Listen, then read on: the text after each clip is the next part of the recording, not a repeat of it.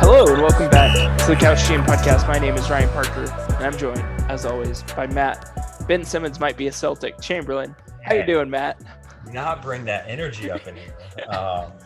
That's not how we do that in the garden. He will never be a Celtic. We're going to stop that now. Bringing this negative energy in here. I just totally threw Matt off on this intro, and that was awesome. Just seeing your reaction was pretty great. Yeah. Can you imagine the mindset of this team? We'd get run over 82 times a year. I mean, you kind of are getting run over now. Hey, cut it out. All those years of giving me crap for Russ taking bad shots and Paul George getting absolutely wrecked. The time has come back. Like, I don't have anything to lose this season. You know? Like, I've everything's been stripped away from me, Matt. This is all on you. This is all on your team. Yeah. No, we are the disappointment. I understand. But it's been fun. I mean, does Luka own the team now? It feels like he's owned Boston the last 3 times they played. So Boston for the last 4 years has had the worst final 10 seconds of a game defense of any team in the NBA. I swear there have been 14 buzzer beaters against Boston. Do you have nightmares of OG Anunoby hitting corner threes and Luka hitting step back threes and Chris Middleton, Dennis Schroeder stripping Kemba in the backcourt and laying it in late in the game? How we're just continuously this bad in the final 10 seconds. How do we just never know what to do or who to defend? But again, I digress. I could go on and on and on, but I just had to twist the knife early. That's all. That's all. I haven't done that in a while, and I need to spice things up a little bit. Josh Giddey would never. Josh Giddey has a wonderful mane of hair. I will not have you besmirch his name, all right? Wizard of Oz. The Wizard of Oz. Anyways. This is episode 126 of the Couch GM Podcast. We are way off the rails to start this off, but it's all good. This is the normal rigmarole for the podcast here. So if you haven't gotten a chance yet, follow us on Twitter, on Instagram. We would greatly appreciate that. You can find us by searching for Couch GM Podcast, and you would find our logo there. And if you already haven't, give us a rating or review on the podcast platform of your choice. If you missed episode 125, Matt and I talked about Zion's injury. Matt had guessed some stat leaders, which was a fun whole game we played. And then we talked about our big regrets. And boy, oh boy, do we have some regrets still. But that leads us into this week's news. Matt, what has happened this week? So let's start with the big stuff, which is the Phoenix Suns story, which gets put out there by ESPN. Just some great stuff there. Extra Holmes, great reporting. I'll say terrible actual news, but great reporting there. And we're still in the to be determined stages for what's going to happen with the Phoenix Suns now, but just a absolute disaster in Phoenix right now. So that's something I'm personally very just interested to see what the league can and will do. And now we're getting similar reports out of Portland with Neil O'Shea and the conduct of the workplace there. So we had an owner down in Phoenix, and it really sounds like it's more than just the owner, but the owner's obviously the head, or not the owner, the governor. My apologies. And Phoenix with Robert Sarver, and then the Portland bit now. I don't know, Ryan. I guess I just get very confused. Why do people suck? Power trips. People go on power trips, I guess. Just some really unfortunate stuff going on in Phoenix and in Portland. I I mean, of course, like the people who came forward to talk about it, like kudos to them. That's a big thing to do, especially against like your boss, the person who pays your paycheck. And it sounds like this Phoenix thing has been happening for a while, but like you said earlier, the league kind of has a precedence for some of the stuff that happened in that story. I don't know. It's going to be fascinating to see how the league handles both of these. Of course, there's like the open investigation to like tampering this offseason that might have to be put on the back burner. I don't know. Yeah, seems a bit more important now. Right.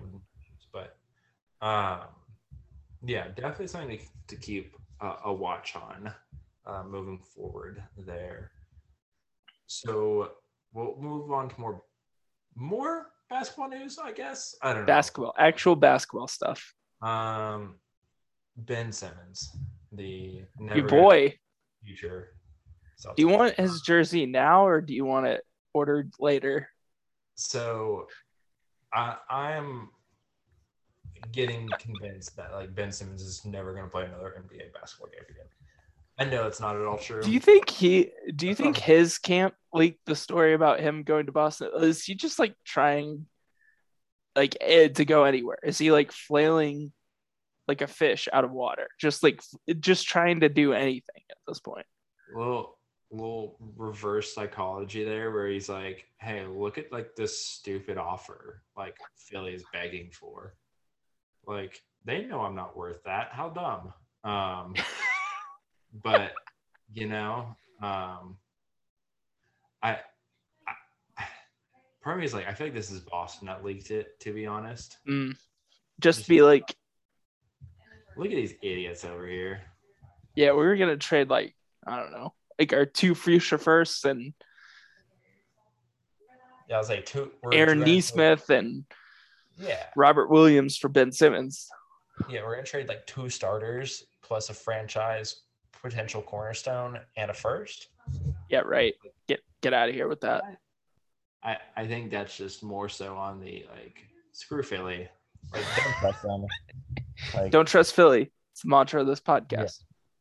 Yeah. And I think like let's be honest, like no one like thinks that's a good deal. No one. I think it just further like drives down Philly's price. Like every time that kind of stuff gets out there. Right. No, it's just like you guys are really that unreasonable. Like no one's taking these offers. Why? Right. If you want anything, you're gonna have to go down, and then it's just how far down can you push them. So, right. Just a mess. On top of, Ben Simmons now gets fined again.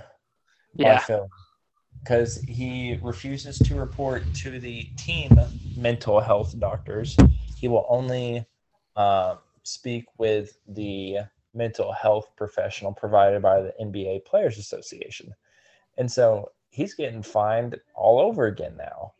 And of course, that's probably not going over great. But if you're Philly, you're like, I mean, I guess your idea is, hey, you want a paycheck from the team? Talk to the team people. Yeah. If the NBA PA can give you a check, go talk to their people. I get why you have them. You're free to talk to them. But, we got people here too. We need you here for our team stuff. So what a thing there. I just don't know what to do with that anymore. Are you going to keep playing him? I mean, in the past, we've seen these things boil over to the point where they're just untenable anymore for either team or player. And I feel like we're past that point. Like it feels like it's just gotten super uncomfortable for both sides and neither wants to like really cave. Yeah. I mean, I guess Ben Simmons kind of did cave by showing up, by reporting, but I feel like the team can't keep doing this, but then their performance on the court seems to say otherwise. I'll say, but he didn't cave because he's like, okay, I'm going to do the same thing I'm doing, but you're going to pay me now. Like I'm just standing in the corner. Right. He didn't really cave. But you're right. Like the team's playing, fairly well. So maybe they don't quote unquote need him right now, but yeah, I don't know how you even get this guy to keep coming back in the building at this point now, like for anything. So, I'm glad we don't have to actually deal with that. I'm sure some intern, some HR dude is just like drowning in the paperwork right now. You know, feel bad for Jeff. Jeff from HR. Yeah. So, okay. Other news. Colin Sexton tore his meniscus in his knee. So that sucks. We're going to talk about Cleveland a little bit more later. So, you know, if for nothing else, it sucks because Colin Sexton's about to get paid. Yeah. So Cleveland's been, you know, trying to figure out, like, do we pay him or not? And again, that question's still up in the air, but can't trade him now. So I don't know what you do if you're Cleveland. Really complicates things moving forward in the future. So we'll see there. And then now talking slight bit more serious about my Boston Celtics hosted a players only meeting. I'm glad we were able to make it into week 3 of the NBA season before that happened. This seems like a once a year deal, right? Like they get it out of the way now. I guess. Yeah, in the wake of the Marcus Smart comments, which we brought up last week, of calling out Jalen and Jason for not passing. We then go play Miami and Orlando, and it's like, oh, okay, everything's fixed. We gave up like not even 80 points to each of those teams. We won. And it's like, well, our offense is still kind of crap. But, you know, whatever. I don't know what to do with this information. Part of me is like, I don't care. But I feel like it's something. I don't know. No one else is having a team meeting, players only meeting right now. So, I mean, I feel like this core has been together long enough. It's just kind of, I don't know. It's at that point in the relationship where, like, you know each other really well and you're kind of just sick of each other. And I feel like this is like a come to Jesus, like, all right, let's straighten this out before this gets just off the tracks. And I mean, it would have to be somewhat encouraging, right? But it's also discouraging because this is like a new coach.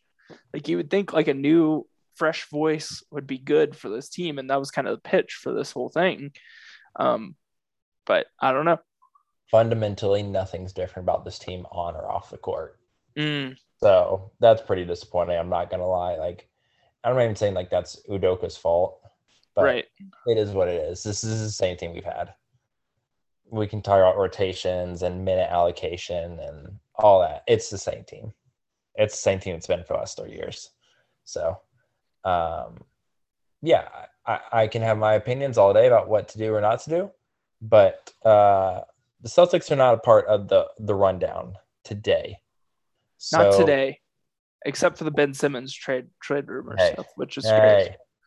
So we're going to talk about early season surprises. And so some of these are good surprises, some of these are bad surprises. I don't know.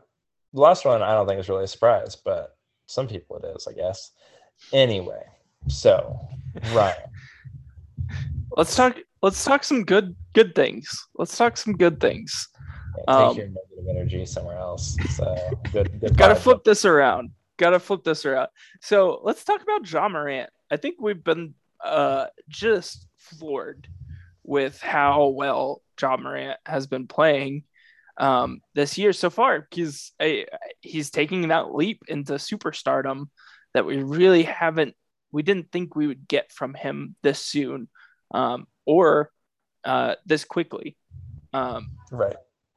We thought, the Grizzlies are kind of a rebuilding team, and it seems like the Grizzlies kind of went all in on just him, and like it's kind of paying off.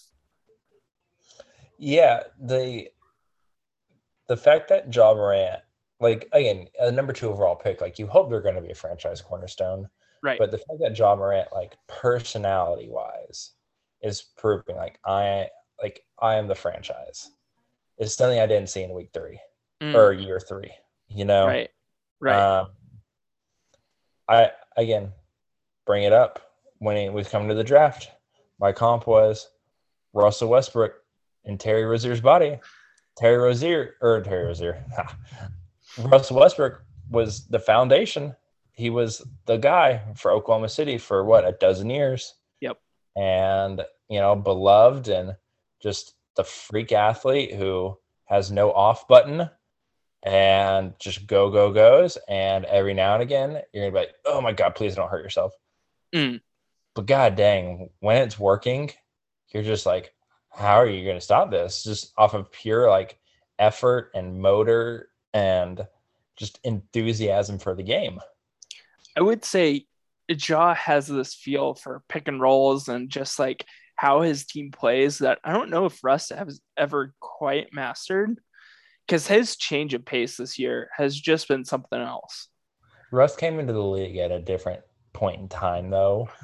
That's a good point. He came in stylistically like how he played. Right. And Ja Morant, like the league is not, built that way anymore. Right. Like there's a certain level of efficiency now that has to be met. And you're right, Ja is fairly advanced for the way he plays otherwise in that area. Ja this season is top 10 in points per game and also top 10 in assists per game. His play, he gets so far into the lane because he just beats his man every time. He forces the defense to help. Yeah, the Grizzlies kind of we kind of talked about it, mentioned it, I think last week.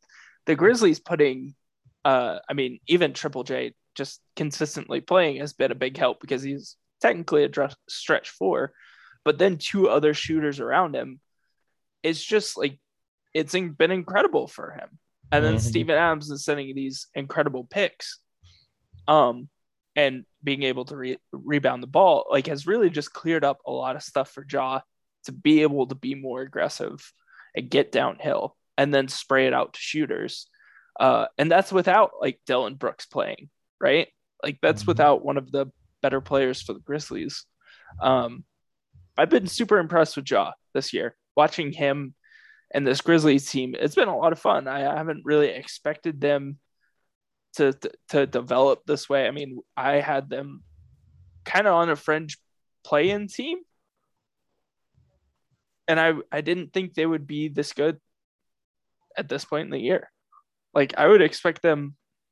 They're currently at 5-4. So, I mean, I was thinking maybe, I don't know, 3-6 for them right now. I thought they'd be more 2 or 3 wins, to be honest. Yeah. They're, currently tied with Denver and the Clippers for 5, 6, and 7, which, the Lakers are 5-5 right now. Who knows if this is going to stand, but we're 10 games into the season. That's almost a good sample size at this point, right? I think so. I think it's also like it can't just be the box scores for them. It's how they're playing. Right. Like they have a really good team, but they had a pretty good team no matter what. It was just like, did they have enough at the top to carry all these role players? And Ja Morant is. And I think what's still getting me almost a little confused of how is this really happening is he's a 6'3", 170-pound guard who's taking 2/3 of his shots within 10 feet of the basket. Right. And he's somehow doing this on a 57% true shooting percentage. Even the 3, I'm not going to say it looks great, but it's going in at a 35% clip right now on almost 5 attempts a game. That's good volume. Right? So if he can hover around 33 to 35% all year on 4 to 5 attempts per game from 3, continue to just annihilate the lane every time he gets in there. And then as long as Desmond Bane and Jaren Jackson Jr.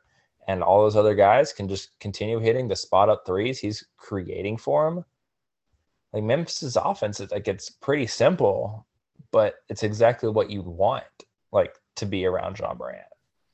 It's what Oklahoma City could never do for Russ, which is just here's an elite. Ironically, Steven Adams in this situation, but here's a roll man, and then here's 3 shooters. Right. Like, could you imagine if Oklahoma City could put, 38% and above 3-point shooters out there around Russ? Listen, Russ got the MVP with passing the guys like Deontay Burton in the corner, and like that's the kind of guys Russ played with post KD.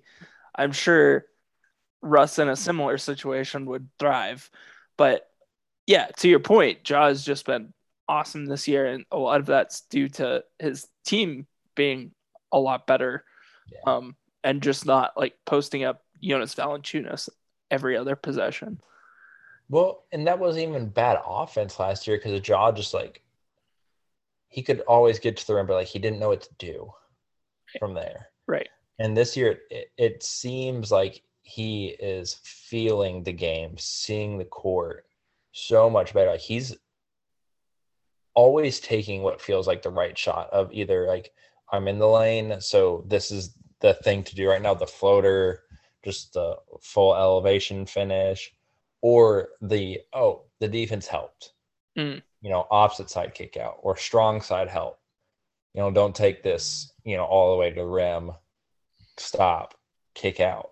Like he's just making the right decision at the right time this year. And last year, like he couldn't consistently do it. And part of it could have been the players last year, like supporting players weren't ready to do it either. But like Valanciunas saying helped a lot last year, but Valanciunas would have been redundant this year for the steps Ja's taken. And so I'm not saying Steven Adams is a better player, but maybe Steven Adams knows how to get out of the way a little bit. He's played with this type of guy before, right? Right. And I really like this Memphis team more than watching them now, more than I did at the beginning of the year. I mean, of course, Ja's a big piece of that. I think Ja is an all NBA player right now, which I wouldn't have said at the beginning of the year. I mean, yeah. I mean, he's at 25 points, 7 assists, 5.5 rebounds. I mean, he's still turning it over quite a bit, but can't be too mad at that, I guess. And Memphis is goodish, good enough. I mean, Memphis is offensively like around middle of the league and all the like traditional stats. So like this feels like just a playoff team. Like if you're just kind of middle of the pack, you're kind of in that playoff conversation. And I don't know. I think Ja, is he in the most improved or is he not qualified for most improved player? Yeah, it's hard for like a third-year guy like that. I don't know. Everyone knew he was good, but this good. I'll say this is great now. Yeah. So, I think he can be in the conversation. That's fine. I would put him in the conversation. We also have to have a conversation about Taylor Jenkins. Might need to be in the. I know we're 9-10 games in. We might need to make sure he gets penciled in that Coach of the Year discussion. Yeah, for sure. Taylor Jenkins, has he missed the playoffs yet? I guess technically have made it. Yeah, technically they made it. Like he's good, and like they're developing players. He's just. I'm kind of fascinated to see Dillon Brooks once he comes back. How this team plays, that's going to be the biggest thing, right? Definitely will be. Yeah. How much Dillon Brooks do we get? A lot of Dillon Brooks. Let's move on to some bad stuff. Yeah. So we talked about a positive superstar. Now we're going to go on to a negative superstar. And so, again, just bringing up the past Oklahoma City Thunder. That's what you get for bringing up Ben Simmons to the Celtics. James Harden here, superstar of the New York nightlife. I mean, we can talk about the foul situation, but more than that, like this dude's just not in shape. He's not in shape, and he looks like he's lost a step. that's the concerning thing. Like, if you're a Brooklyn fan or think the Nets are going to win the finals, like I did to start the season, you have to be concerned about the way James Harden's playing. Like, he looks super disengaged so far. I'm watching the Bulls Nets game right now. The Bulls went on a run here in the fourth quarter. The Bulls have just absolutely destroyed the Nets in the fourth quarter.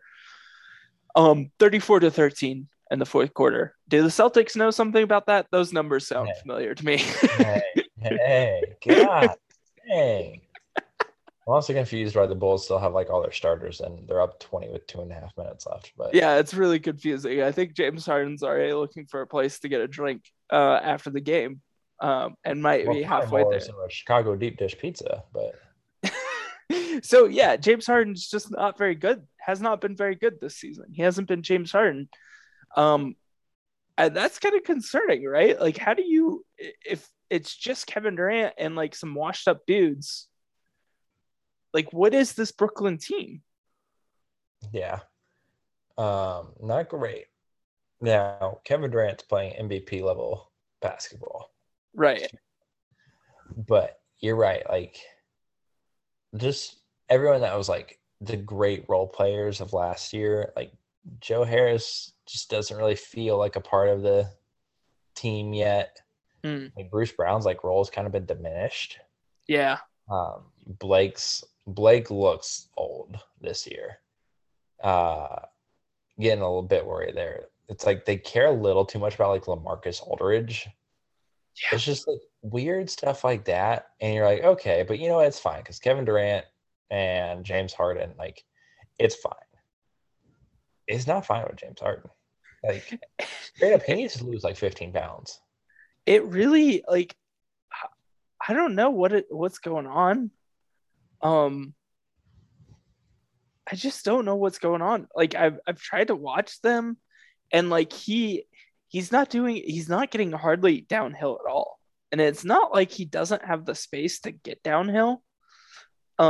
It's like he gets to like his defender on his hip and has just every instinct to like try to draw a foul, and it just doesn't work.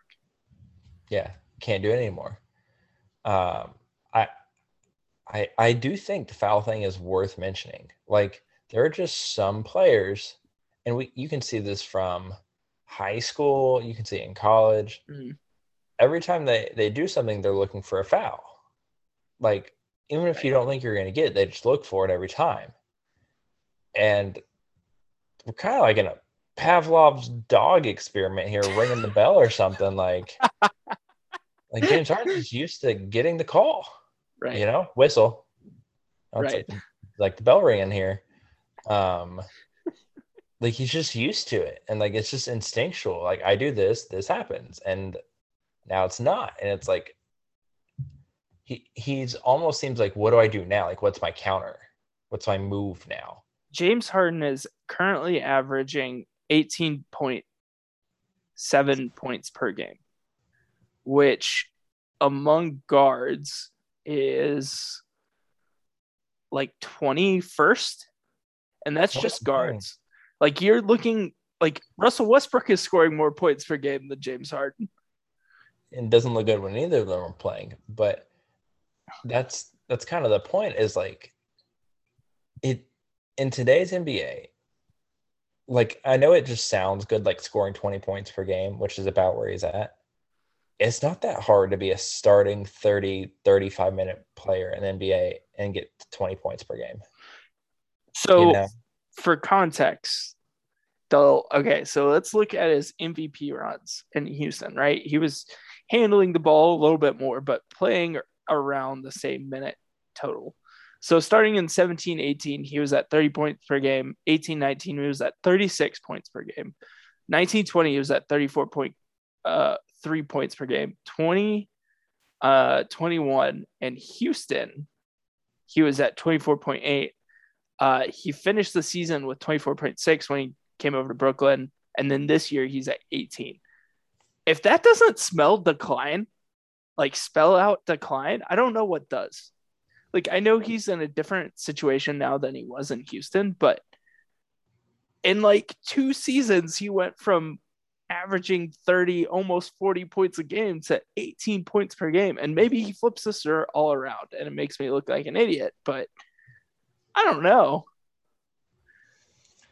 I think, it's like the classic basketball phrase of like, okay, go do the easy thing then. Like, if you can't get a bucket, like, go do the easy thing.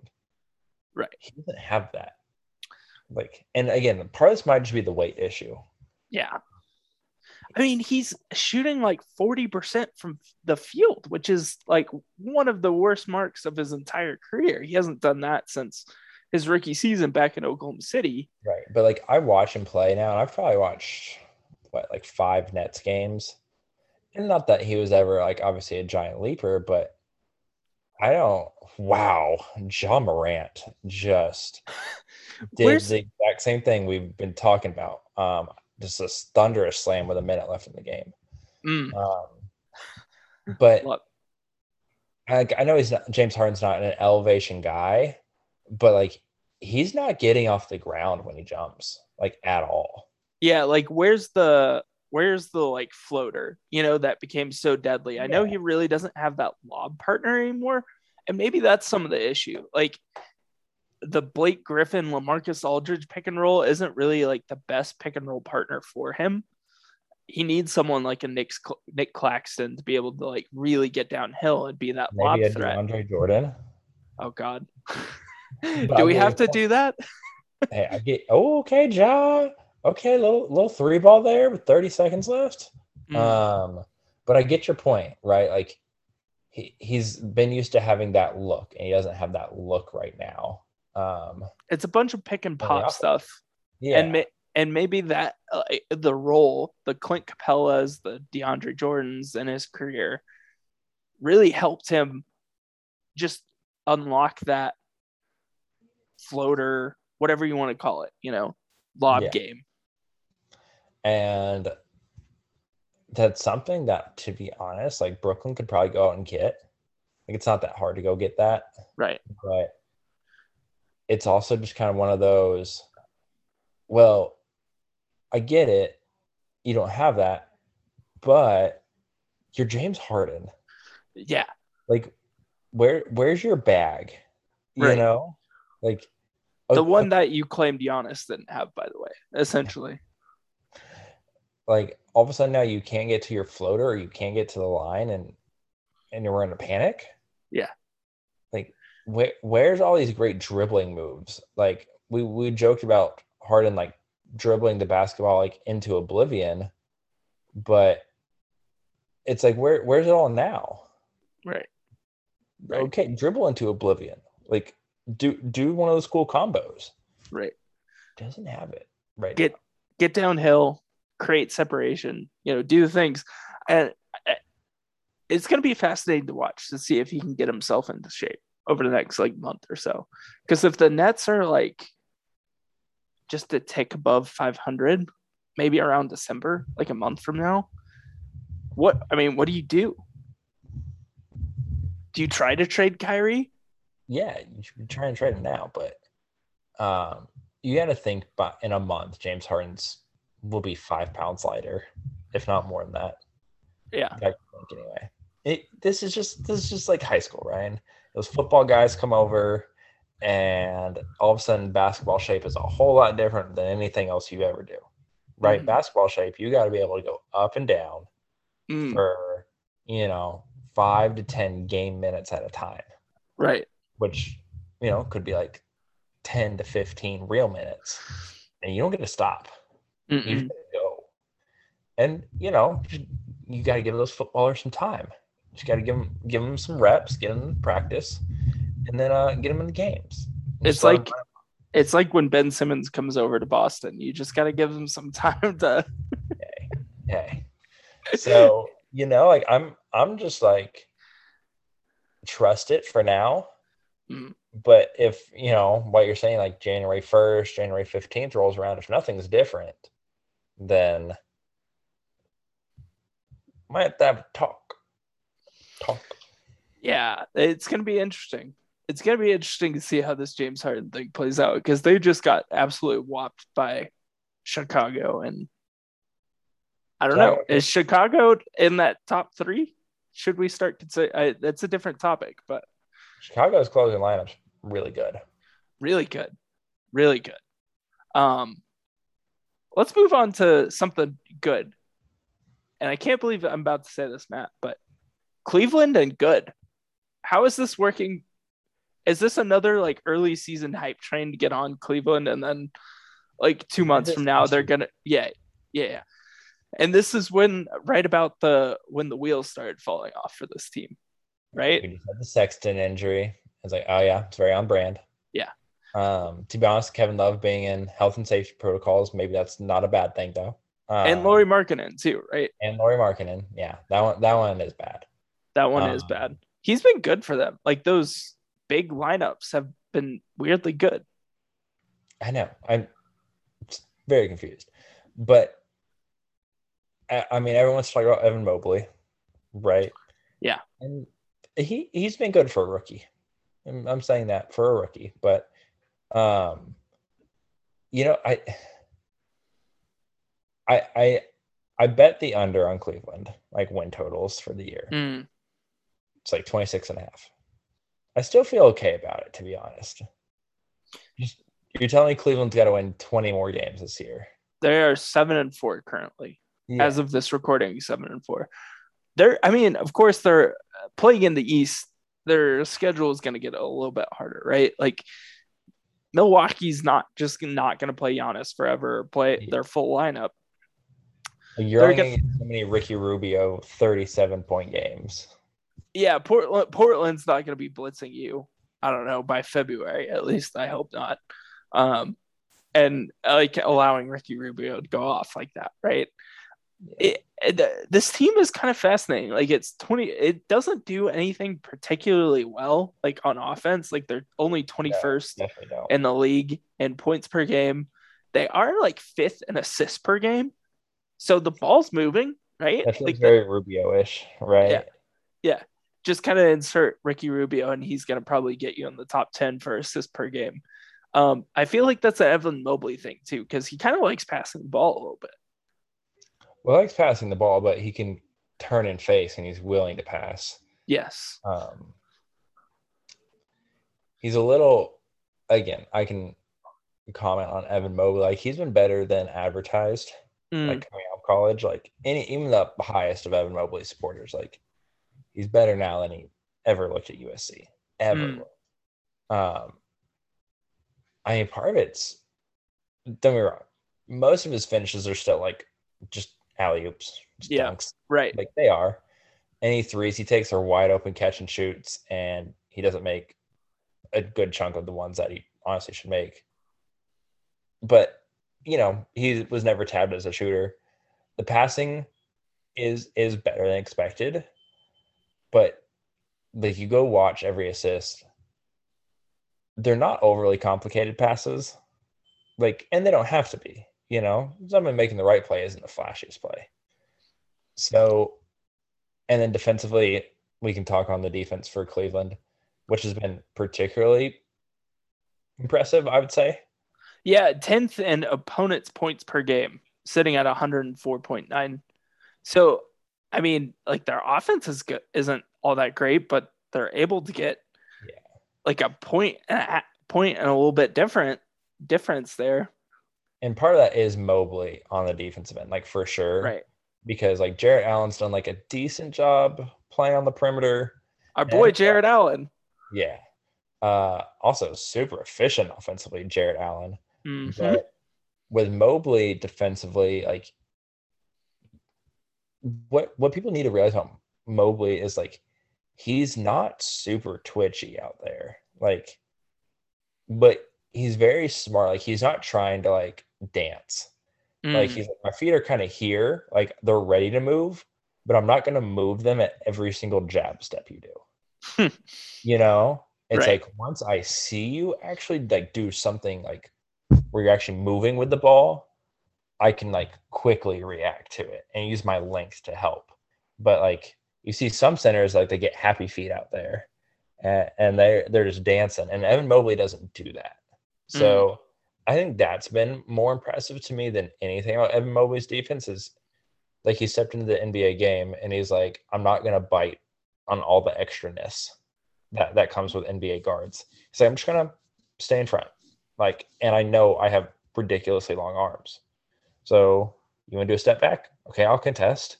If you want to drive at me, okay, I just have to like stay in front of you and like not bite on fakes and just put my hands up. Yeah.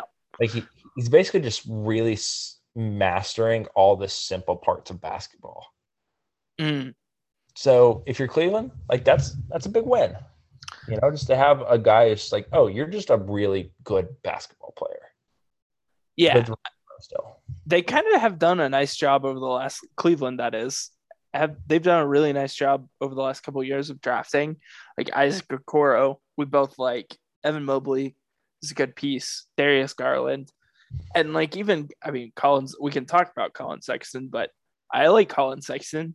Is he like the best fit with some of those pieces they've drafted? Probably not, but I don't know. NBA player for sure. He's an NBA player and he's done some nice things. I like this team. I don't know if it's ultimately like a playoff team. If I had to put money on it, I think you're right. Like I would probably side with you that they would win closer to 30 games rather than be a playoff team. Yeah, but 30 wins for a season and competitive with real building blocks. Like that is still a win for Cleveland. Yeah. If they do better than that, I think it's just gravy. Such a great point. Just got baby steps with Cleveland here. So the team that seems to be taking baby steps backwards, or, well, in Zion's case, big steps backwards. New Orleans Pelicans. Oh, God. I don't know where to start. They're an awful watch. Basically, every game they're in, I'm betting the under. They are 1-9 right now. Is there a serious question? Is their season just done? Yeah, straight up. Like you can put Brandon Ingram back on the court for this team, which, and he hasn't got to play much this year. I mean, what's he doing that's fixing like problems they have? Because basically their problems are we don't have a lead ball handler. Like we can give Nickeil Alexander-Walker like more chances. Like I'm cool with that. Like he's still a young dude, but like it's not working. You know, like they have no lead guard presence. They have no one that can like just like calm everyone down and be like, this is what we're doing. They have no one to go to right now for like a clutch shot. You know that, man, I just wish Lonzo, he's so good for the Bulls right now. I wonder if, oh, that's right. The Pelicans had him and they gave him away for nothing. That's right. I forgot about that. And what they got back for Lonzo, like, what are they doing with it? Like, it's nothing. It's nothing. And that's the thing with this Pelicans team is it's been so mismanaged that I don't know how it's supposed to survive without Zion. Did you see that from Cat? No, I'm watching Golden State Atlanta game. He just banked in a three from like half court at the end of regulation to tie the game. Your face, oh my God. Time? Yeah, he did. Okay. My boy, Karl Anthony Towns. Your boy from last year lives on. But sorry. New Orleans, less good. Not banking in any threes from anywhere. I don't even hate some of the pieces they have. Like, I really don't. But it just isn't working at all. And, like, I can't even blame, like, Willie Green for it either. Like, I don't know what I would do either. I mean, you're missing like, Brandon Ingram. You're missing Zion Williamson for who knows how long. And, yeah, I mean, your talent is non-existent right now. Like, what are you supposed to do? Like, if your offense was designed around Zion being the lead ball handler, like, yeah, they're missing a huge piece in Zion. Like, how do you even recover from that? Good teams can't do that, right? Most of the time. Like, New Orleans is so thin. They're starting like Herb Jones, who is a rookie out of Alabama who averaged like 10 points a game at Alabama last year. Very good all around player. But like that's not the point. It's Right. like they're like, oh, you can play like this much defense at the NBA level, you're starting. We don't have anyone else who's 6'8" that can like do that consistently. They feel like. Well, I feel like Trey Murphy hasn't been bad. I mean, Trey Murphy has been fine, but he's going to get buried by the fact that they're 1-9. Yeah, and it's like it doesn't really matter. I mean, seriously, if it wasn't for Jonas Valanciunas, who we were talking about previously in the Memphis segment, if it wasn't for Valanciunas, they wouldn't have a win, and they wouldn't even been remotely close in half their losses. Like Valanciunas is legit like saving them. Like I've watched like probably 3 Pelicans games this year, Bless you. keeping them afloat.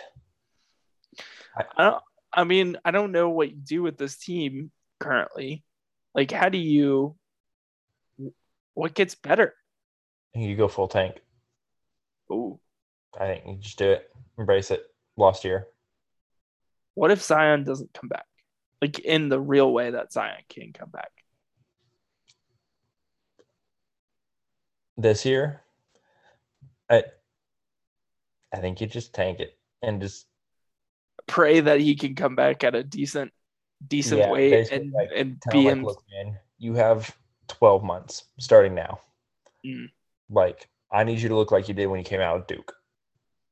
Yeah. So, I think that to be honest, like your franchise isn't going anywhere if Zion's not Zion.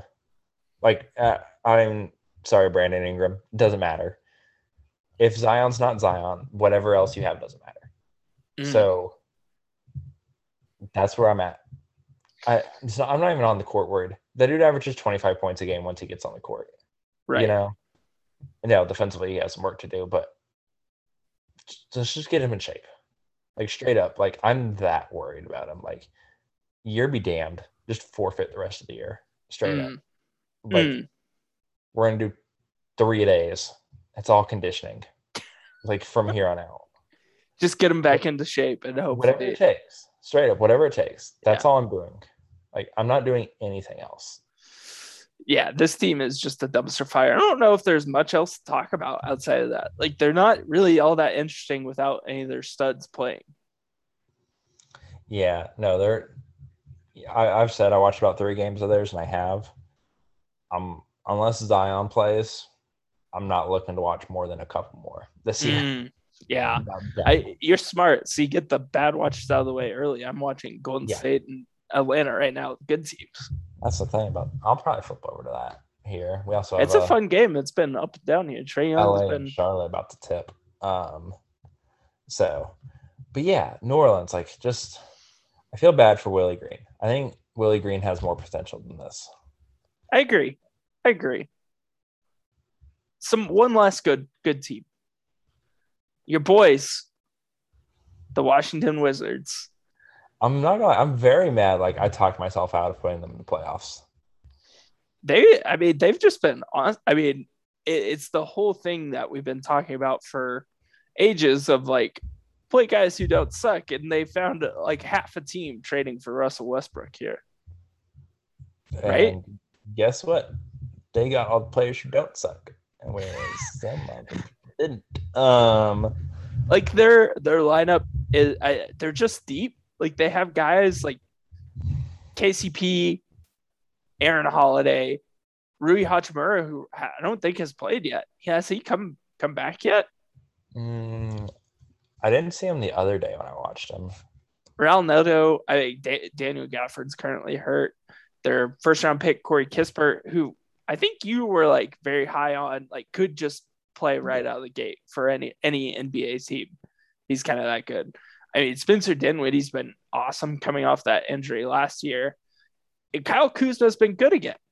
Like, you're just going to get, like, production from this team because they're just all kind of just fringe, really good, really hardworking NBA players. Like, they're all good rotation players. And it's just amalgamation of that. Yeah. And something that they, like, haven't had before is, okay, what happens whenever player X is having a bad night? A lot of times they never had someone else to go to. Right. Now, if you're sucking, all right, gone. Like Yep. Ben, we got 5 other guys on the bench that can actually play this year. So it's all of a sudden like Denny Abdia, top pick last year. Now doesn't have to do everything, but he can just come in, do his thing, and then when it's time for him to sub out, and bring back in, whomever else. I really like that this team diversified all the players it had. It has a variety of skill sets. If Bertans is hitting one night, just leave him in. If he's not, pull him. They have a bunch of good players, right? And also credit Wes Unseld Jr. This team's at least trying on defense. Yeah, they're pretty good. I was just looking at their defensive numbers. I think they were around like 104 in defensive rating. Yeah, 103.1 in defensive rating, which is, I don't know, feels like miles better than they've been in years. I would say only a slight exaggeration. It feels like they're at like 130. Yeah, last year they were at 112.3 in defensive rating. So yeah, it is significantly better. I mean, early sample size, but so far so good. Yeah, well, yeah, you're going to win a lot more games when you're shaving 10 points off the other team's score every night. Like, crazy how that works. Even like Bradley Beal, again, we've seen Bradley Beal in spurts, like play defense, but we've always said this, and I know I've been a big Brad Beal supporter, is give him something to play for. Like, yeah, I don't blame Brad Beal for like kind of dogging it on defense when it's like, well, it doesnn't matter if I play defense or not because this team sucks on defense. Yeah, Davis Bertans is getting torched every other possession behind me, and now you have guys like Montrezl Harrell, who, I mean, he's not the best defender in the world, but at least he's an energy guy in the regular season. Yeah, and so now it's kind of like, okay, at least everyone has a reason to care now on that end, and Washington just hasn't had that in a while. It's kind of why you made the Russ trade, is you were hoping to capture that. And I guess to a degree you did, but it's kind of like, I hope this is the wake-up call to Washington, along with like these other teams that like are in, semi-major markets of like, it's the same thing Brooklyn did, under Kenny Atkinson, is like, there's value in just kind of being relevant and like above average. This is how, in a roundabout way, Brooklyn got its stars, right? Like they just proved they were a competent NBA team, NBA franchise. They had a good culture, and like things bounced their way cap wise. Who knows if that can happen with Washington, but the idea is still in place. Like you have Bradley Beal, and you have a bunch of these contracts you can flip to be other superstars or another superstar. And that's the same thing the Knicks are doing right now. And again, people will come available, things will open up. I think Washington's in a really strong spot for the next, couple of years. I don't even care if they make the playoffs this year or not. Right.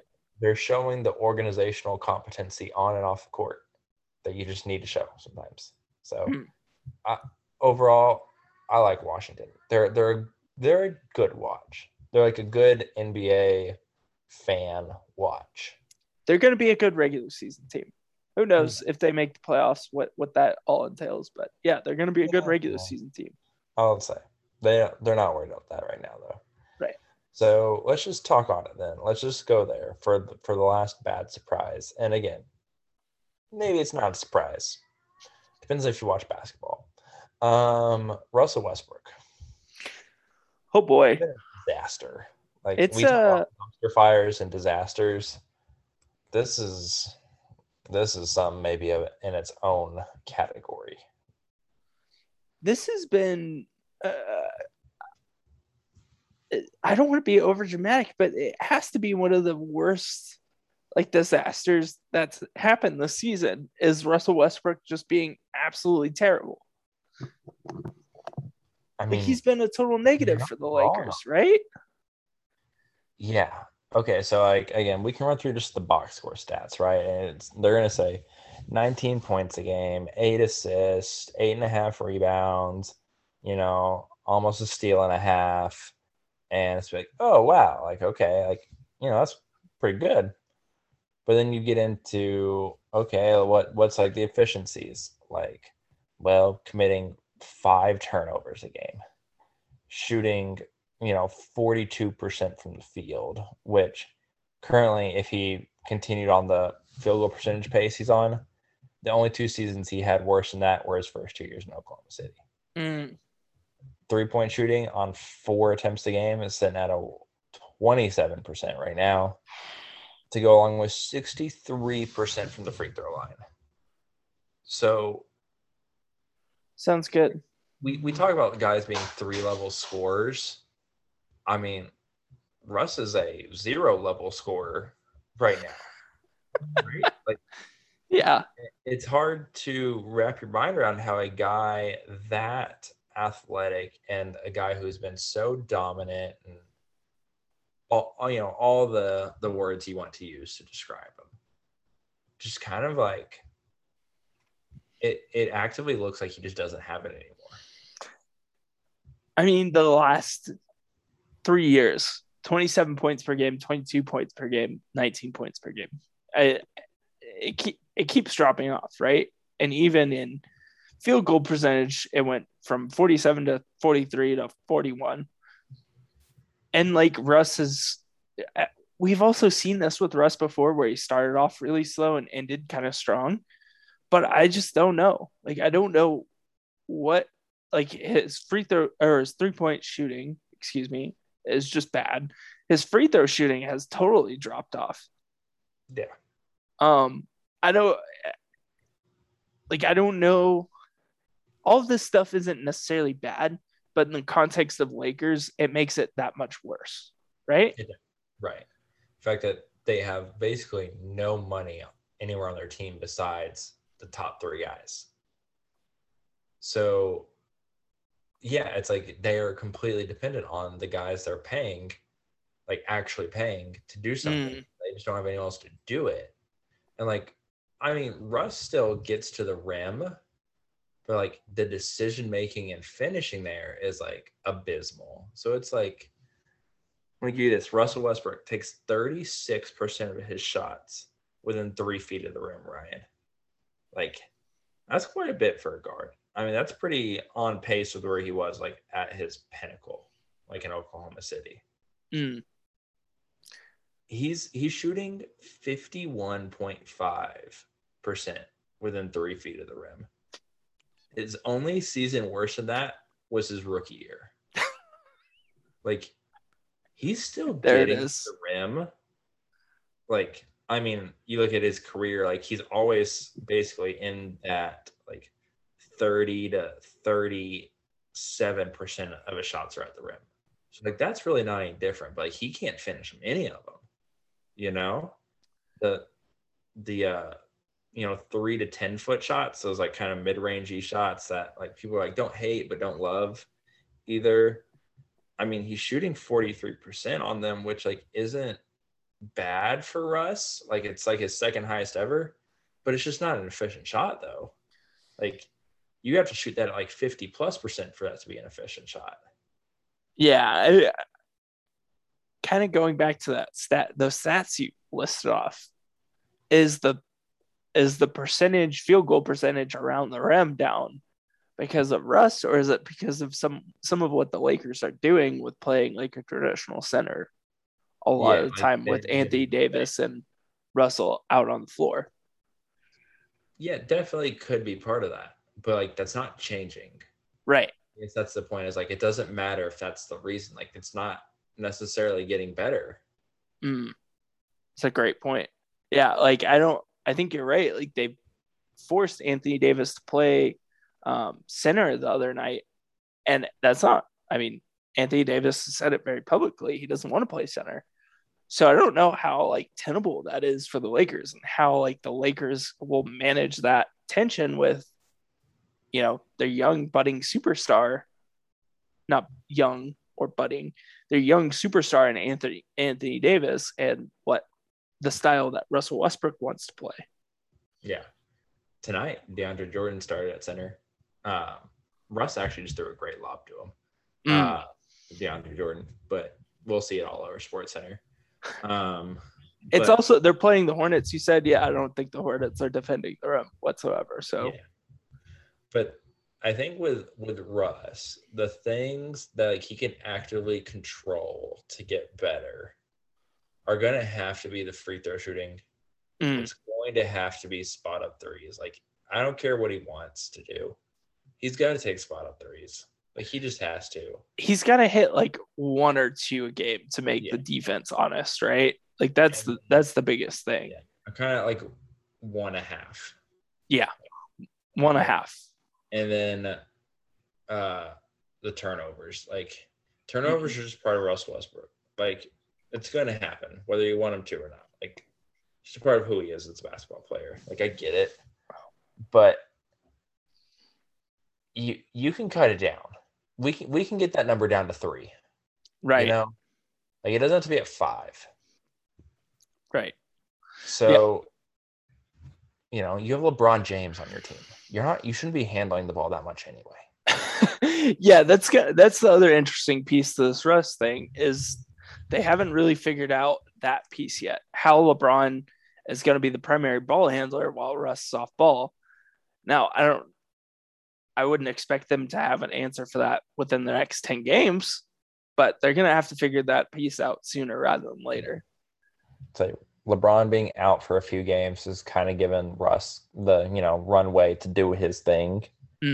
Right.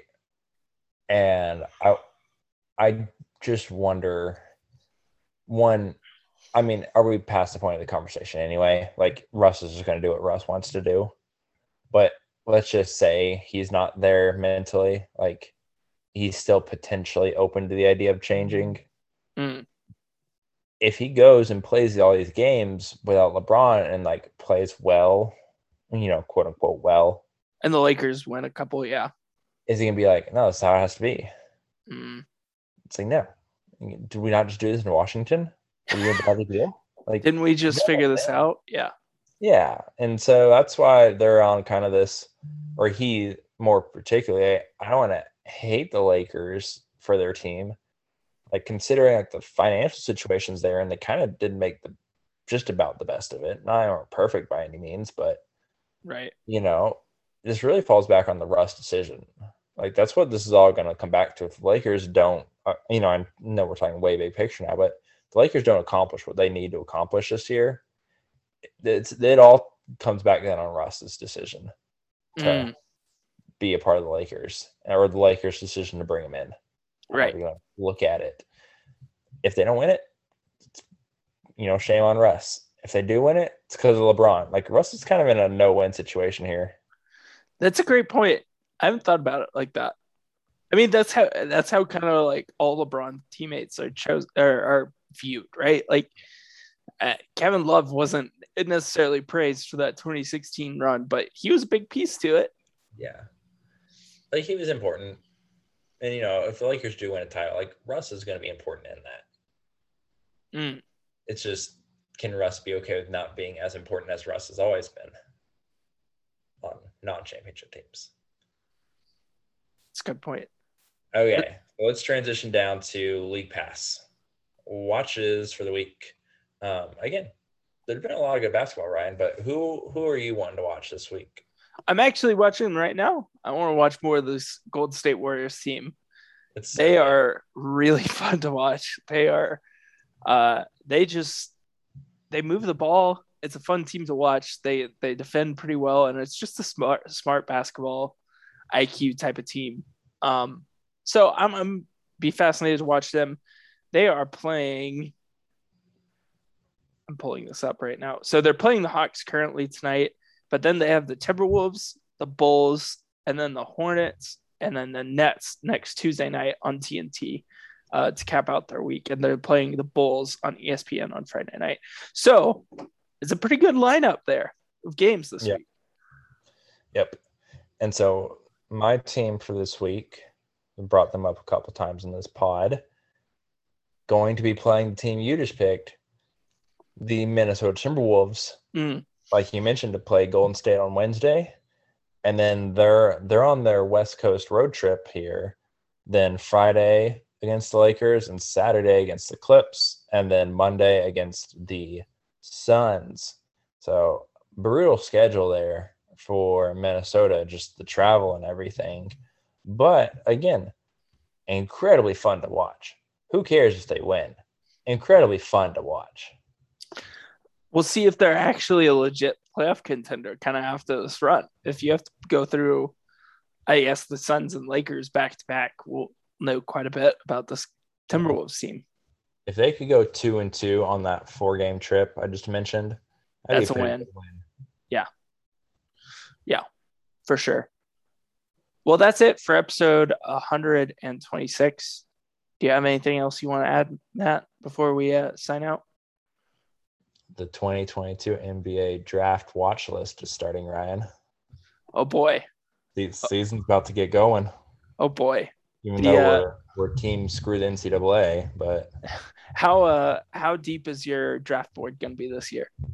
Well, I started similar to how I did last year, which is just a giant list of names to watch and weed out from there. So it's around like 150. Oh, God. That's way too many names. A lot of college basketball.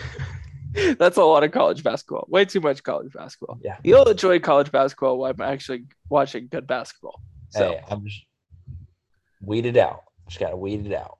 Are there any Ben Simmons types in the draft that the Celtics can draft? In what way? Stop it. I was saying, what way do you mean that? The mentally fragile way or the stylistic way? The Boston Celtics way, whichever way. I'm gonna speak this trade. Ryan. I'm gonna speak this trade into existence. No, never gonna happen. Cameron Russ is never gonna have a reliable 3-point jump shot. It's just never gonna happen. Okay. Oh, this is a fun podcast, Matt. This is a fun podcast. Good stuff. Well, this is it for episode 126. We'll see you back for episode 127. Yeah.